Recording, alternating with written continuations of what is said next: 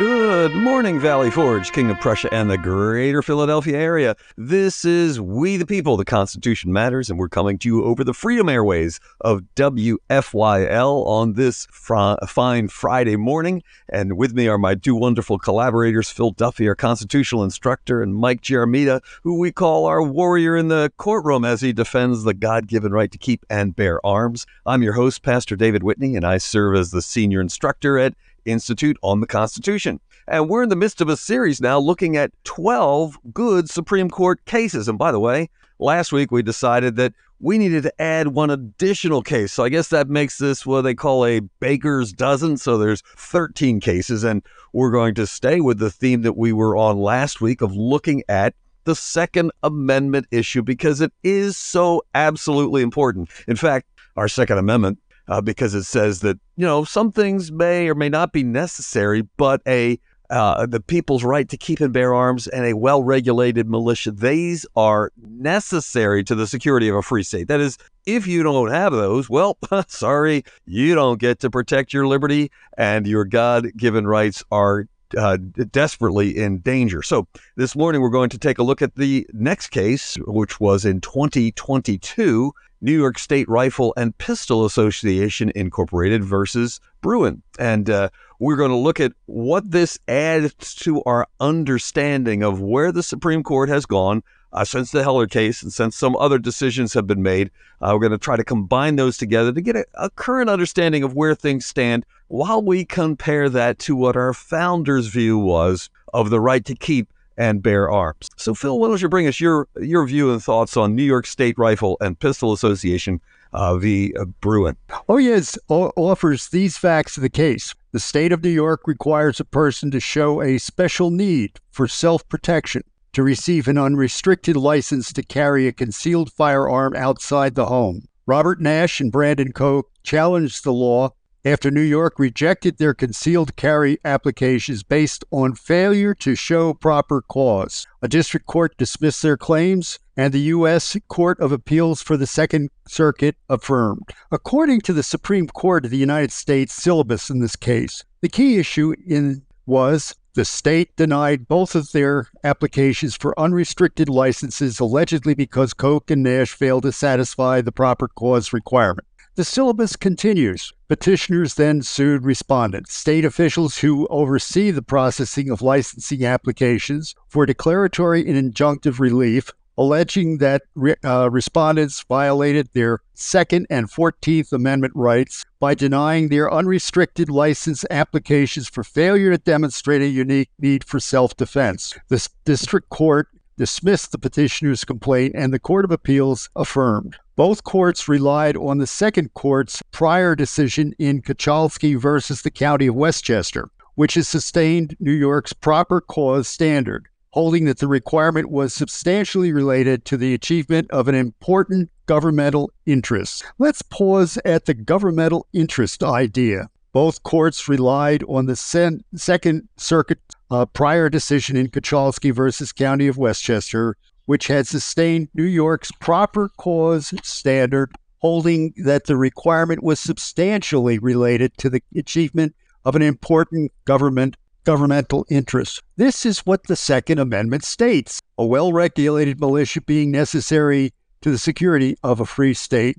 The right of the people to keep and bear arms shall not be infringed. Let's acknowledge that the state of New York government had an interest in this question. But what was its interest? The prefatory clause in the Second Amendment states that a well-regulated militia being necessary to the security of a free state. If we interpret that prefatory clause literally, that means that all able citizens are compelled to bear arms. If that idea seems outlandish in the United States, consider this as reported by the BBC. All healthy Swiss men aged between 18 and 34 are obliged to do military service, and all are issued with assault rifles or pistols, which they are supposed to keep at home. According to the World Population Review, in 2019, the top 10 nations in gun deaths per 100,000 residents are all from Latin America, the Bahamas, and the Caribbean. The Wise Voter website reports the United States, which is one of the most heavily armed nations in the world,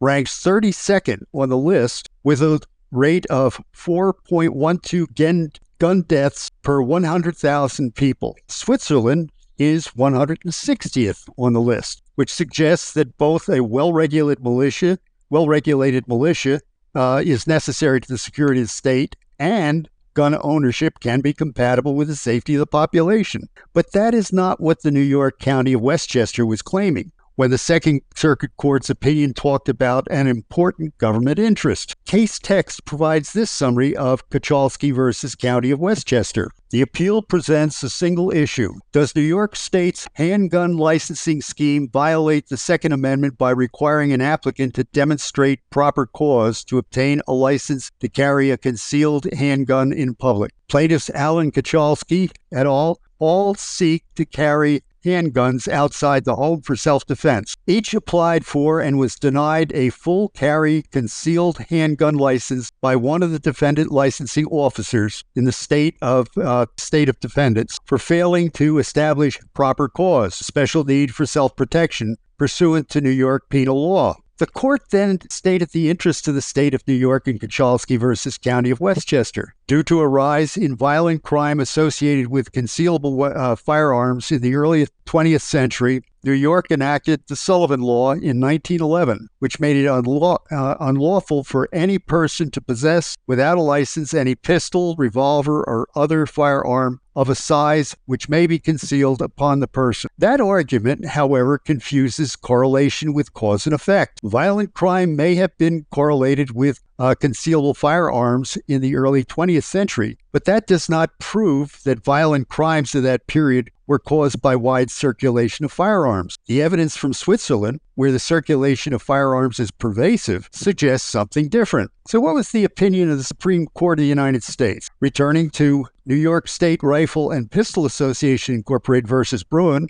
the court held New York's proper cause requirement violates the 14th Amendment by preventing law-abiding citizens with ordinary self-defense needs from exercising their Second Amendment rights to keep and bear arms in public for self-defense. One wonders why the 14th Amendment argument was necessary when the Second Amendment's meaning is clear. To see how 14th Amendment incorporation has been tied into Second Amendment cases, a second case is referenced in the New York State Rifle and Pistol Association Incorporated versus Bruin, McDonald versus the City of Chicago in 2010, also subsequent to District of Columbia versus Heller. According to the Supreme Court's Justia website, this is the background of that case. 4 Chicago residents, including Otis McDonald, challenged a Chicago ordinance that required the registration of firearms while accepting no registrations that postdated the implementation of a handgun ban in 1982. The law also required the re-registration of handguns with a payment of an annual fee and prevented any individual from registering a gun again once its registration had lapsed. McDonald, who was 76 years old and a former maintenance engineer, pointed out that his neighborhood in Morgan Park was prone to gang-related violence as a result of drug trafficking. He had been the victim of 5 burglaries, so he felt that he needed a handgun for purposes of self-defense. He owned shotguns for hunting, but did not want to use those. Justia explains, building on the Supreme Court decision in District of Columbia versus Heller, in 2008, McDonald sought to expand the Second Amendment's application to state and local governments through selective incorporation. Since Heller had unfolded in the District of Columbia, the Bill of Rights was directly applicable to this federally controlled area. This meant that the right to bear arms must be deemed fundamental because of its deeply rooted presence in national history and traditions or its inherent role in protecting liberty. McDonald also offered the novel argument that the 14th Amendment's Privileges or Immunities Clause should be allowed to apply the Bill of Rights to state and local governments, overturning the court's 1873 decision in the Slaughterhouse case. This doctrinal shift would have allowed the Bill of Rights to be applied directly to non-federal governments without the need for incorporation.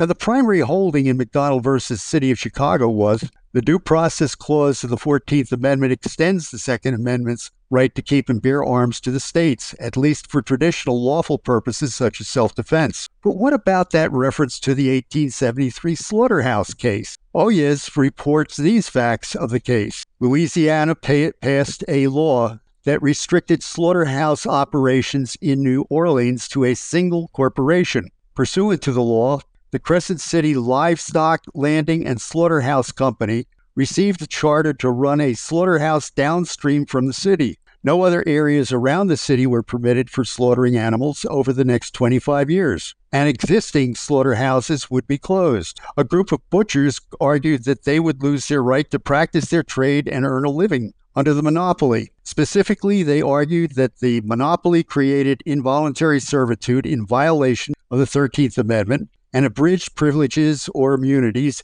denied equal protection of the laws, and deprived them of liberty and property without due process of law in violation of the 14th Amendment. Oyez describes the court's findings in 1873. The court held that the monopoly violated neither the 13th or 14th Amendments, reasoning that these amendments were passed with the narrow intent to grant full equality to former slaves. Thus, to the court, the 14th Amendment only banned the states from depriving blacks of equal rights. It did not guarantee that all citizens, regardless of race, should receive equal economic privileges by the state. Any rights guaranteed by the Privileges or Immunities Clause were limited to areas controlled by the federal government, such as access to ports and waterways, the right to run for federal office, and certain rights affecting safety on the seas. Moreover, the court held that the butchers bringing suit were not deprived of their property without due process of law because they could still earn a legal living in the area by slaughtering on the Crescent City Company grounds. Thus, the court concluded that the Louisiana law was constitutional. Justice Stephen Johnson Field's dissent argued that the 14th Amendment could not be construed as only protecting former slaves. Rather, he believed that it incorporated strands of common law doctrine and needed to be interpreted outside of the Civil War context. This position would later become widely accepted. That whole line of thinking ought to be questioned by dissecting the Bill of Rights and interpreting each right literally. It can be argued that only the First Amendment applies to Congress and not to all federal government and territories. The Second Amendment, through the Eighth Amendments, apply to all citizens. The Ninth Amendment asserts that the first 8 amendments are not an exclusive list, and citizens may enjoy other natural rights, and the 10th Amendment recognizes that the states enjoy powers as well as the federal government. The Bill of Rights was ratified in 1791, 74 years before the 13th Amendment was ratified, and 77 years before the 14th Amendment was ratified. It is true that according to the 13th Amendment, slavery and involuntary servitude were prohibited in the United States. Based upon this amendment, the slavery part of the amendment has worked, but the involuntary servitude part has been ignored in the case of the military draft and the implementation of personal income tax. The 14th Amendment is quite a different matter. Only sections 3 and 4 can be construed as being applicable to the period immediately after the war between the states. Thus, the assumption that the 14th Amendment does not apply unless a majority of the Supreme Court says so in a specific case is a corruption of language. It is true that the First Amendment should be rewritten to include all government entities, but continually hearing Bill of Rights cases as if some exception exists is madness. We see this in the progression of the right to bear arms cases brought before the Supreme Court of the United States. Narrowly interpreted, District of Columbia versus Heller applied only to federally controlled areas. McDonald versus Chicago, while favorable to Second Amendment supporters, minimally expanded the right to bear arms, as did Kochalski versus County of Westchester. Note this statement in the court's finding in the New York State Rifle and Pistol Association versus Bruin. Since Heller and McDonald, the courts of appeals have developed a 2-step framework for analyzing Second Amendment challenges that combines history with means-ends scrutiny. The court rejects that 2-part approach as having one step too many. Step 1 is broadly consistent with Heller, which demands a test rooted in the Second Amendment's text as informed by history. But Heller and McDonald do not support a second step that applies means and scrutiny in the Second Amendment context. Heller's methodology centered on constitutional text and history. It did not invoke any means-ends test such as strict or immediate scrutiny, and it expressly rejected any interest-balancing inquiry akin to intermediate scrutiny. Apparently, that rules out further challenges by state governments based upon those governments establishing arbitrary case-by-case judgments to apply against those who wish to bear arms. It is doubtful, however, that anti-gun proponents will be satisfied. We are not likely to have seen the last gun control case come before the Supreme Court. Yes, Phil, I believe you're correct that there probably will be additional cases that wind up coming before the Supreme Court, and these issues get debated because there's people who believe that, guns are the problem. They think that guns kill people. Well, no. Guns in the hands of criminals are when murder takes place, and it doesn't seem that somehow enters the brains of these who demand gun control. Because you look at the cities across the nation, including Chicago. Chicago is a really good example of this. You look at the cities across the nation that have the most strict gun control laws, and they have the highest murder rates. So it's like, wait a minute, this does not compute. How in the world can you say that gun control works when the evidence is clearly it does not work? Thank you, especially for going into the details about this case and the background of this case. One of the things I thought was interesting is Justice Stephen Johnson Field's dissent. He actually referred back to common law. He said this incorporated the strands of common law doctrine. And so we need to kind of ask, well, what does he mean by that? What is he referring to? Well, if you go to our founders, it's clear what they meant when they talked about common law, obviously referenced in our U.S. Constitution and the Bill of Rights, Seventh Amendment. But the phrase really that captures their understanding of common law is in the Declaration of Independence, which speaks of the laws of nature and nature's God. That was the entire foundation of what law was in this country as it was founded. In fact, the very idea that they could separate from Great Britain, that they could, the king said it was a rebellion against him. They said, no. We're obeying the laws of nature and nature's God. King, you are in disobedience. You are in violation of the laws of nature and nature's God. And this is where we need to grasp what the Second Amendment is talking about. You see, the idea is that phrase, shall not infringe, one of the strongest phrases of any in our Constitution. It is based upon the laws of nature and nature's God. How so? Well, the laws of nature and nature's God takes us right back to the Ten Commandments, the Sixth Commandment, thou shalt not murder. You might say, well, wait a minute, that seems to be the opposite of what you're saying, that you have a right to keep and bear arms. Well, yes, you have a right to keep and bear arms because of the command, thou shalt not murder. You see, every negative command that God has given in the scripture, and by the way, it's important to note that these commands as negative commands severely restrict what the civil government is to be about and what it is to do. Because in other words, they're to leave you alone in your relationships with other people unless you commit murder. There's a whole different level of freedom. So the negative commands just say, this is what the civil government is supposed to be about. Thou shalt not murder. Now, we know that every negative command in God's word also has a positive corollary. So, for example, let me read to you from Ephesians chapter 4 and verse 28. It says, let him that stole steal no more. There's the eighth commandment, thou shalt not steal. Let him that stole steal no more, but rather let him labor, working with his hands the thing which is good, that he may have to give to him that needeth. So the negative, don't steal, has a positive, and the positive corollary is that we ought to work hard with our hands such that we have a surplus that we can give to those who are in need. It's the exact opposite. So every negative command has a positive corollary, and that is true of the sixth commandment, thou shalt not murder. It entails positive duties, and those positive duties we have in the laws of nature and nature's God, those positive duties are that we are to defend life. That is part of what God's commands are in that sixth commandment, thou shalt not murder. So, for example, in Proverbs chapter 24, verses 11 and 12, it says, if thou forbear to deliver them that are drawn unto death, so speaking about somebody who's being going to be killed, and it's an unjust taking of human life, it's a form of murder.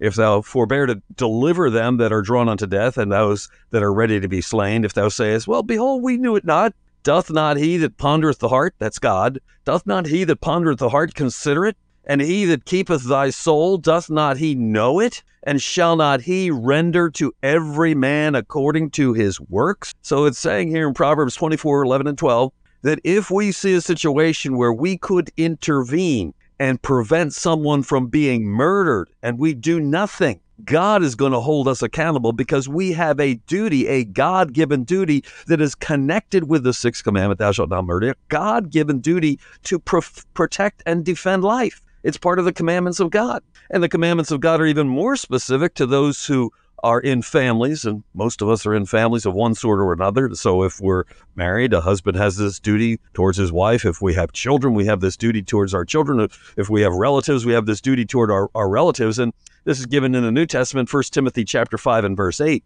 But if any provide not for his own, especially for those of his own house, he hath denied the faith and is worse than an infidel. And what more important provision could you offer to your family, to your wife, to your children, to those, your mother, father? What more important provision could you offer to them than the protection of their life, their God-given right to life? And so the scripture, the law of God is very, very clear. We not only have a duty to keep our hands off the throat of our neighbor, not to murder our neighbor. We have the duty to defend life wherever life is threatened to be taken unjustly. And so that includes that in a situation where there's a deadly force presenting itself, either attacking our own life or attacking that life of someone that we have an obligation to defend, we ought to be armed with the deadly force to defend life. In fact, when you look at it,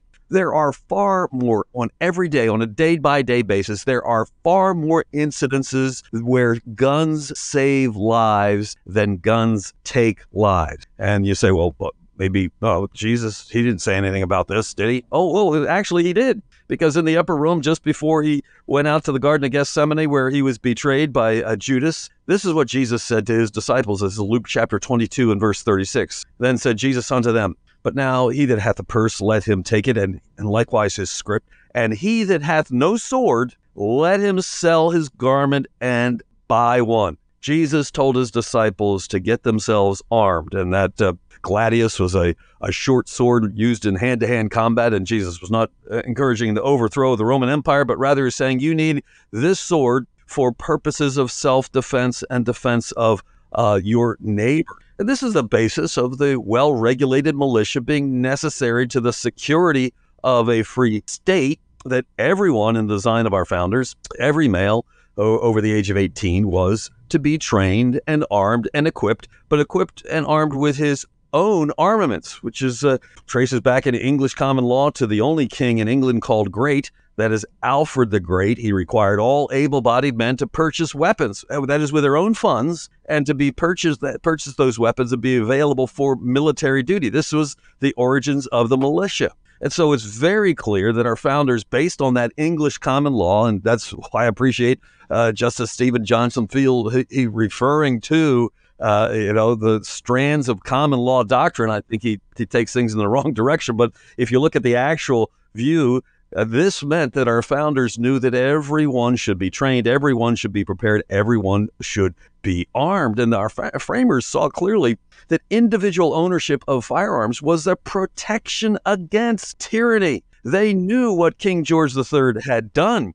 They knew that Lexington and Concord happened because King George III was attempting to confiscate the armaments of the people to disarm them so they could not oppose his tyranny. That's why they had gone to Lexington in the first place. And so our founders said things like Samuel Adams, the Constitution shall never be construed to prevent the people of the United States who are peaceable citizens from keeping their own arms. Most pointedly, I've quoted this before, I think it bears repeating, Noah Webster, before a standing army or a tyrannical government can rule, the people must be disarmed. As they are in almost every kingdom in Europe, the supreme power in America cannot enforce unjust laws by the sword because the whole body of the people are armed and constitute a force superior to any band of regular or professional troops that can be on any pretense raised in the United States. And so the Second Amendment really is a protection against tyranny. It's not for, hunting ducks because you prefer to hunt ducks or deer, whatever. No, that's fine. But that's not what it's really about. It's really about protecting us from tyranny when a civil government decides that instead of obeying the law, instead of fulfilling the oath of office that they've taken to uphold the Constitution, they decide they're going to pillage us. They're going to rob us. They're going to destroy us. They're going to steal our property and, force us to get a poison injection and all kinds of other things that they may choose to do. You see, the state constitutions also reflected this, for example, my own state here of Maryland, which is largely an anti-Second Amendment state. They're very opposed in our government, but they're in violation of their oath of office because Article 9 of our state constitution says the General Assembly, that is the legislative branch, shall make from time to time such provisions for organizing, equipping, and disciplining the militia as the exigency may require, and pass laws to promote volunteer militia organizations as may afford them effectual encouragement. So the job, according to our state constitution of the state legislature, is that they should be passing laws that encourage and help organize and help discipline. Instead, they do the exact opposite. They pass laws to disarm the militia, which means they're in absolute violation of our Constitution. And they're akin to King George III, who, as they said in the Declaration of Independence, one of his 27 crimes against the colonists, one of his 27 violations of the laws of nature and nature's God was this: he has kept among us in times of peace standing armies without the consent of our legislature. And sadly, that's what we have today. We have a standing army. And perhaps only one state out of the 50 states actually has a state militia that is actually functioning. The exact opposite of what our founders wanted. They did not want a standing army, but they did want every state to have a functioning militia. And so while we might debate about 14th Amendment incorporation doctrine and so on, it is clear the Second Amendment applies to all the states because the 5 mentions of the militia in our Constitution, the Second Amendment is just one of 5 mentions. It's an essential part of the structure. Every state should have a militia. The federal government should be hounding the states and perhaps fining the states or some way disciplining the states who do not have a militia, who are not in compliance with our Constitution because they swore an oath to uphold the Constitution. What are they doing? Sadly, it seems they're doing the exact opposite of upholding that oath that they swore to our United States Constitution. Well, Mike, what are your thoughts on this case? I got a lot of thoughts, Pastor Whitney. Thank you so much. This is a glorious day for we the people today. I want to review some of the legal game tape here, so to speak, so we can get the landscape of what's going on here for our listeners. Last week we talked about Heller and its narrow holding, really amounting to the idea that the Second Amendment protects at least the right to have firearms that are in common use at the time in the home for self-defense. The decision did not expand beyond the front door, and that became a point of contention in many subsequent cases, but until the Bruin case, they had not made it to the Supreme Court dealing with that particular issue. Though the McDonald versus the City of Chicago case held that the Second Amendment protections outlined in Heller do apply to the states, we still had many states that functionally had a concealed carry license scheme in place. But as a matter of practice, they would not grant them. To put this into perspective, we have 13 million residents in Pennsylvania, and over 1.5 million people have a Pennsylvania license to carry firearms. In New Jersey, on the other hand, there are approximately 9 million residents, but before the Bruin case, fewer than 600 people were actually issued what they call a permit to carry. Would you think about that? This issue is very close to home for me, being raised in Brooklyn, New York, and then going to high school in Staten Island, because spending the first 19 years of my life in New York, I didn't know a single person who lawfully owned firearms. And as a result, the only people who owned firearms were the NYPD, the police, and of course the criminals. If you knew someone had a gun growing up, it meant they were a criminal or a police officer. Now, after going to Oklahoma Baptist University and realizing that in other parts of America, people can legally own firearms to protect themselves and their families from violent criminals, I fully realized how fundamentally unfair New York's oppressive gun laws truly were. In law school, it seemed very frequent on the Oklahoma news to see that an old lady was the victim of a home invasion and shot the intruder dead. Of course, I don't want people to have to die, but I would simply rather it be the home invading intruder than the innocent old lady. The reason these carry license schemes in places like New York and New Jersey were so restrictive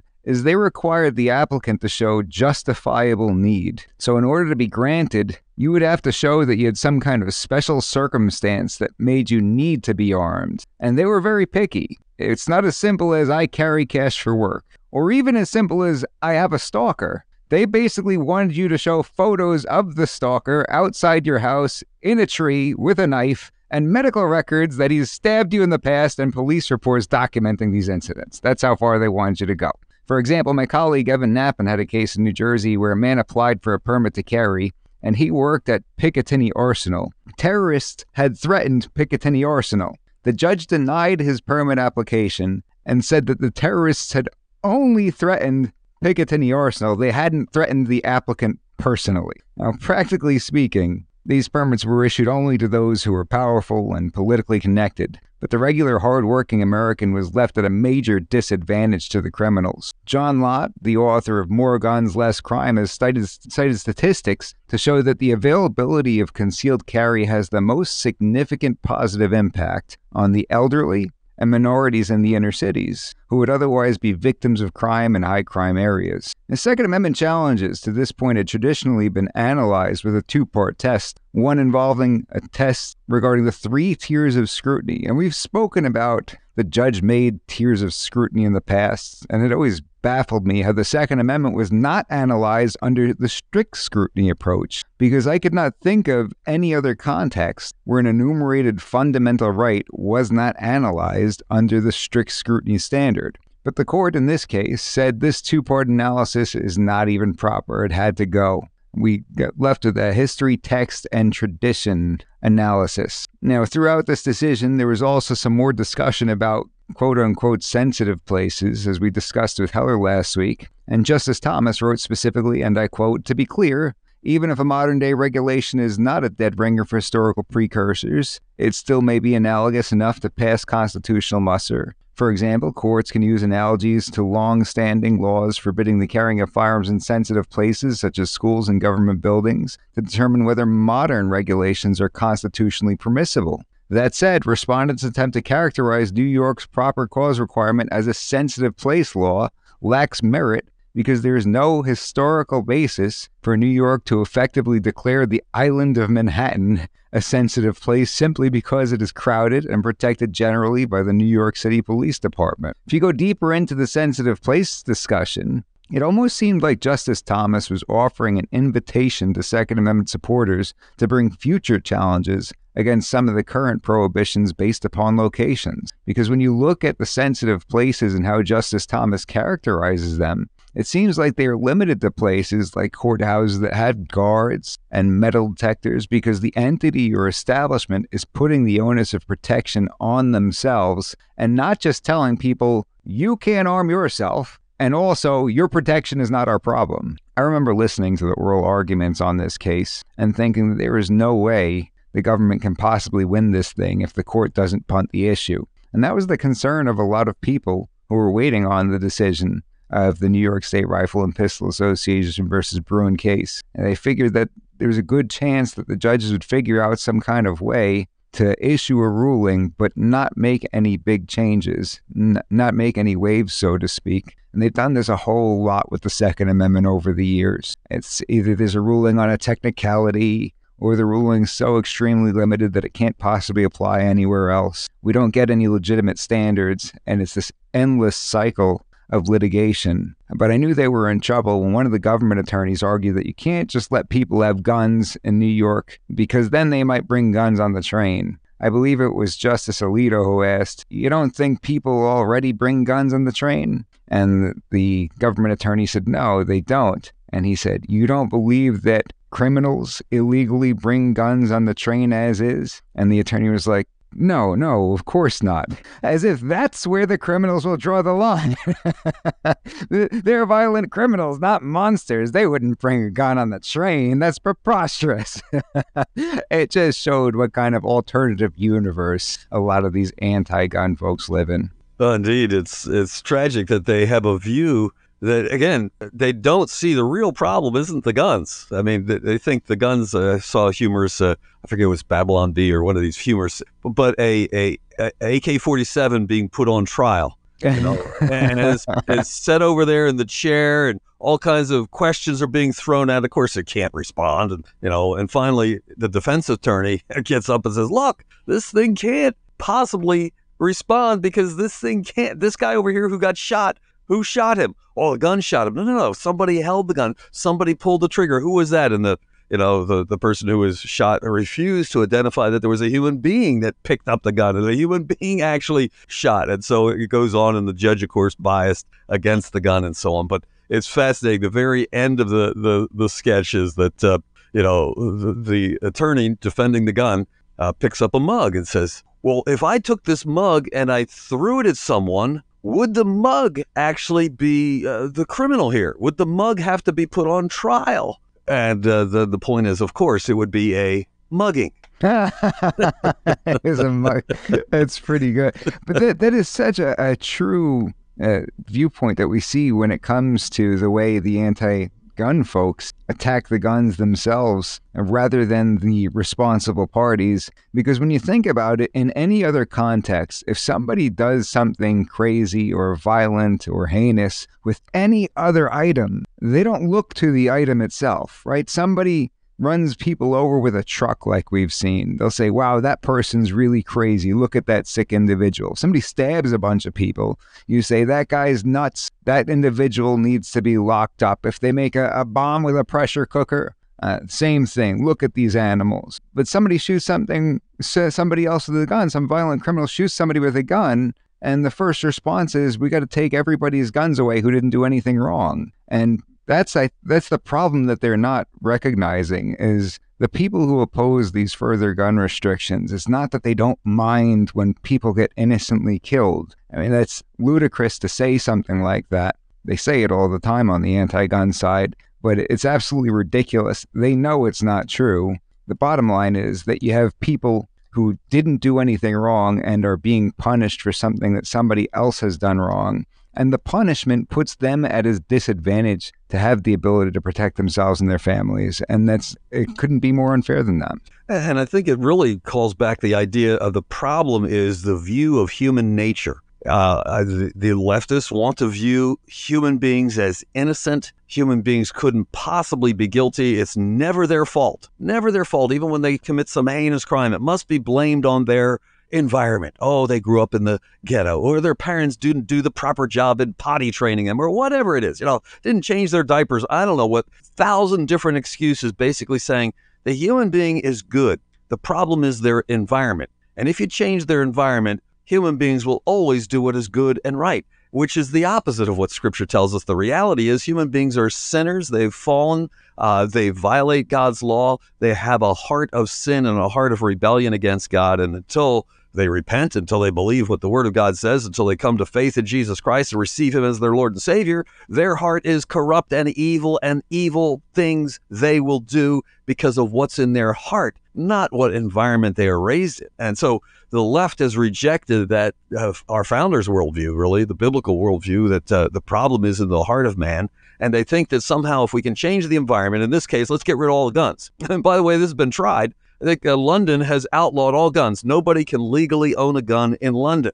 Has that ended murder? No. I think it was close to 2,000 people last year were murdered in London with knives. That's right. They were knife attacks instead of guns. So it's like, okay, the criminal just figured out a different weapon. He couldn't use the gun, so he's going to use the knife, maybe a chainsaw. He's going to use something to murder other people because of his evil heart. It's not the object he uses. It's the evil heart. And that's why the advancement of Christianity and the encouragement of Christianity is something our founders said was essential to this experiment in liberty working. You know, our second president, John Adams, said this Constitution will only work for a moral, that is, people who obey God's law, a moral and religious, by which he meant Christian, a moral and religious people. It's wholly inadequate to the governance of any other. And that's why we see the kind of anarchy in the cities that we see, that it is the heart of man is the problem that needs to be addressed. Pastor, you talked about the fact that in England they had these gun control laws, and you have these incidents taking place with knives. Well, now they're imposing extremely stringent knife restrictions over there, and they'll simply run out of things to ban before they come to their senses, is what's going to happen. And I heard somebody once say that numbers don't lie, but you can lie with numbers. Whenever you take a look at these gun control restrictions, they'll talk about the number of gun deaths that took place after the restrictions. They will very infrequently talk to you about where the violent crime as a whole has gone in the aftermath of that. The question becomes, are we concerned about crimes that take place with guns or violent crime in general? Do we want more victims of violent crime as long as fewer somehow take place with a firearm, which may or may not be true in the first place? It's a disingenuous argument. Another thing that you'll see them mention is, let's say, a place like England has more gun control and they've got lower violent crime than the United States. Well, that's not a proper comparison, because they always have, even before gun control. And if you look at the statistics, that the violent crime actually went up after those restrictions as a whole. So comparing it to the United States is really not an adequate comparison. You talked also earlier about the amount of lives that guns have saved in the United States, and that's 100% true. There are various studies about this. The CDC put out a study years back that somehow doesn't get publicized very much by our own government, but they use between 500,000 and 3 million defensive gun uses every year in this country. And most people have no idea that it's anywhere nearly that high. Even if you go by a study that was done by an anti-gun organization for their own purposes, let's presume, for the sake of this discussion, that's the number we're going to use. They say that you have approximately 60,000 defensive gun uses every year in this country. So let's use that low number just for the purposes of discussion. Well, if you listen to anti-gun knuckleheads on the news, you constantly hear about how we lose approximately 30,000 lives to gun violence every year in this country. No, it's not 300 million like Biden said during the debates. Almost all of us would be dead if that were the case. But it's the 30,000 is the number that they typically use. What they will not tell you about those 30,000 lost to quote-unquote gun violence is that approximately 2/3 of that 30,000 number are accounted for by suicides. Now, I'm not saying that suicide isn't horrible. I'm not saying that we don't feel bad for their family members. What I am saying is that it's disingenuous at best to put suicide in the category of gun violence as an excuse to take people's gun rights away and their ability to protect themselves and their families. They also include justifiable homicides in those statistics, and the vast, overwhelming majority of what's left consists of inner-city gang violence. So if you look at the cold, hard numbers, on the lowest end, we have 60,000 defensive gun uses every year in this country, on the lowest end, versus fewer than 10,000 lives lost. And I hate to sound cold and talk about it in numbers, because these are lives that we're talking about, but the fact of the matter is, those numbers show that guns save lives, period. Mm-hmm. Excellent point. Another thing that I think people ought to think about, and one of the tools that the anti-gunners have and they continue to use, is anytime there's a mass shooting, and mass shooting can be, 2 or 3 people shot, but anytime there's a mass shooting, they then cry loudly, look at this, we got to take away everybody's guns. Of course we got to take, look at this, we got to limit magazine size, and on it goes, of those who want to grab the guns from the hands of the people. But never do they talk about what happens at that scene, at the scene of the crime, when the shooting begins and somebody's got their cell phone. Who do they call? Do they simply call the hospital? No, they call the police. And what do the police show up with? They show up in force with a SWAT team. And what are they? They're armed with guns, lots of guns, far more guns than are present at the scene at the time the shooting began, right?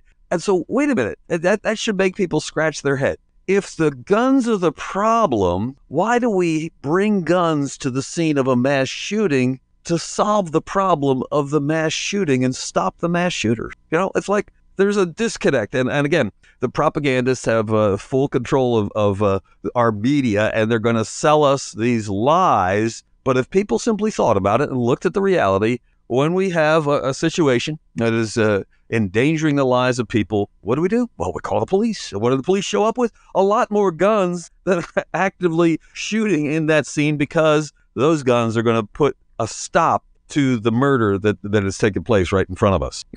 People are often critical of God and critical of guns, but when something bad happens, those very same people, the first thing they do is pray that somebody with a gun shows up.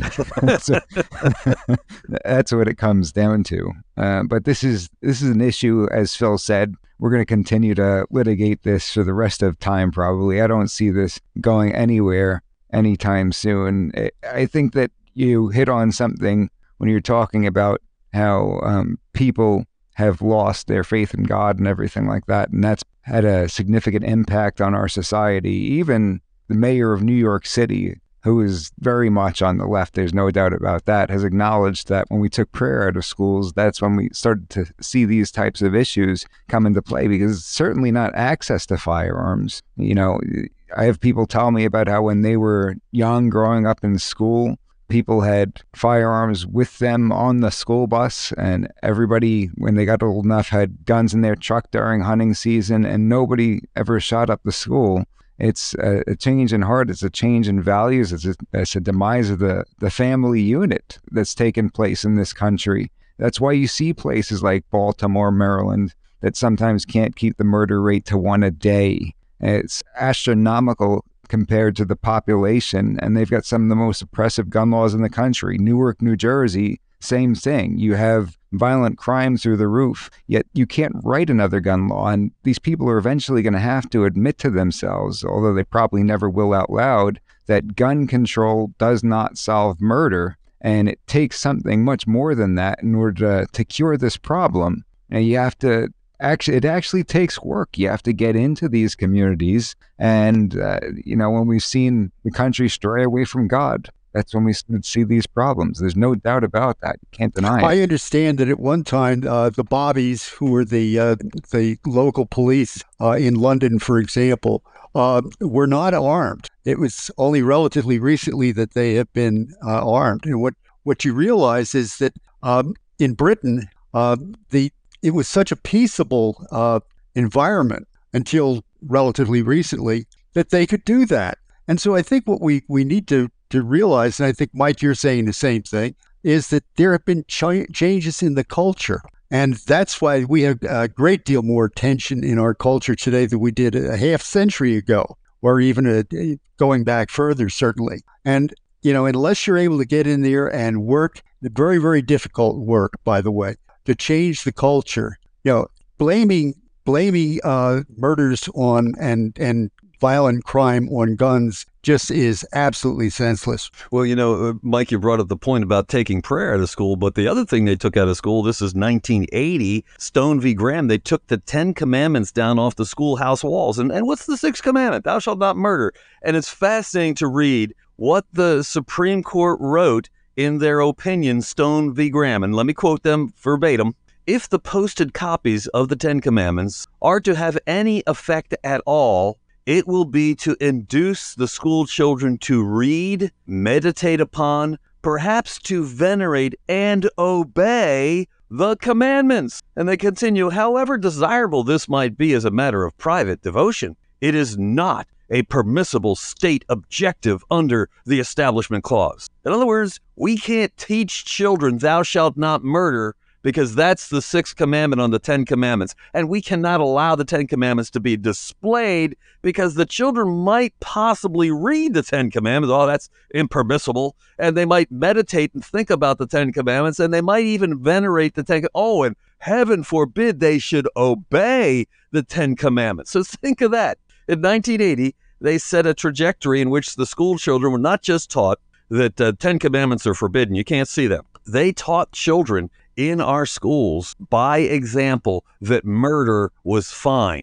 That is, if the address of the victim of murder was specifically the womb of their mother. It's 1973, Roe v. Wade. Murdering babies was fine in the womb, and they taught every child who, was born after 1973, they knew they were a survivor. That is, their mother could have murdered them. And actually, the state so approved of those murders of those babies that the state would actually pay for the murder. So, of course, these children they're not taught the Ten Commandments. Instead, they're taught abortion is fine and legal, and maybe even euthanasia is a good idea. And so why are we surprised when mass murderers graduate from high school, come back and shoot up their school, shoot up the teachers, shoot up the other fellow students? Because they were taught murder is fine, and they were never taught what the Ten Commandments said, because the Supreme Court said, oh, that's an impermissible. Wait a minute, that's insanity. Why would you want an institution raising children to be murderers? But essentially, I think that's what has been accomplished. And I'm surprised that we don't have more mass murderers who have graduated from the schools in our country since 1980. Speaking of teaching values, there seems to be no problem whatsoever about teaching how to change their gender with the use of drugs and surgery. So, I think the government people and the people on the left are very, very much hypocrites in the sense that they ban any kind of value teaching that is based upon religion, and yet here they are with their own religion. They're teaching their own religion, their own values. No, good point. And they claim that because their religion is somehow secular, however they define that's perfectly fine to be taught, but don't you dare teach Christianity. And by the way, many schools allow Muslim theology to be taught and children to learn Muslim prayers and other things like that. So it's like what we have founded our entire republic upon, the laws of nature and nature's God. The Declaration of Independence says that's the foundation, has now been obliterated. The Supreme Court has wiped it out, which means their own legitimacy is then questioned. How can they legitimately exist if they've abolished the foundation upon which the entire federal government and our state governments was constructed? If I could go back to the Second Amendment language, I find two things that are less than ideal in the federal Constitution. Number one is the treatment of individual rights as an afterthought. I think is a big, big mistake. And also, we can look at the language and say, maybe that prefatory comment could be dispensed with. I have a copy of the Constitution of the Commonwealth of Pennsylvania in front of me, and this is what it says in the first article, which is dedicated to the rights of the people. By the way, before governments can be formed, the rights of the people must be affirmed according to the Constitution of the Commonwealth of Pennsylvania. This is what it says. The right to bear arms, the right of the citizens to bear arms in defense of themselves and the state shall not be questioned. Doesn't get much better than that, does it, Phil? I've said for years that if they would have only done that for the Second Amendment, we wouldn't have half of these discussions, because there's no mention of the militia, no well-regulated business. It says for defense of themselves and the state. So it gives you the purpose there, because Heller was all about whether it applies for self-defense. It's just pretty remarkable the way they wrote that.